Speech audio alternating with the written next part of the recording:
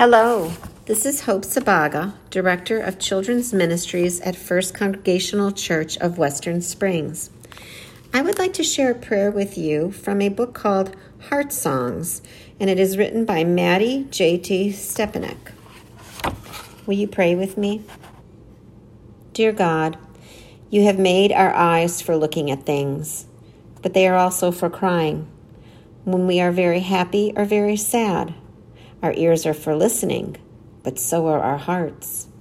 Our noses are for smelling food, but also the wind and the grass. And if we try very hard, butterflies. Our hands are for feeling, but also for hugging and touching so gently. Our mouths and tongues are for tasting, but also for saying words like, I love you, and thank you, God, for all of these things. Amen.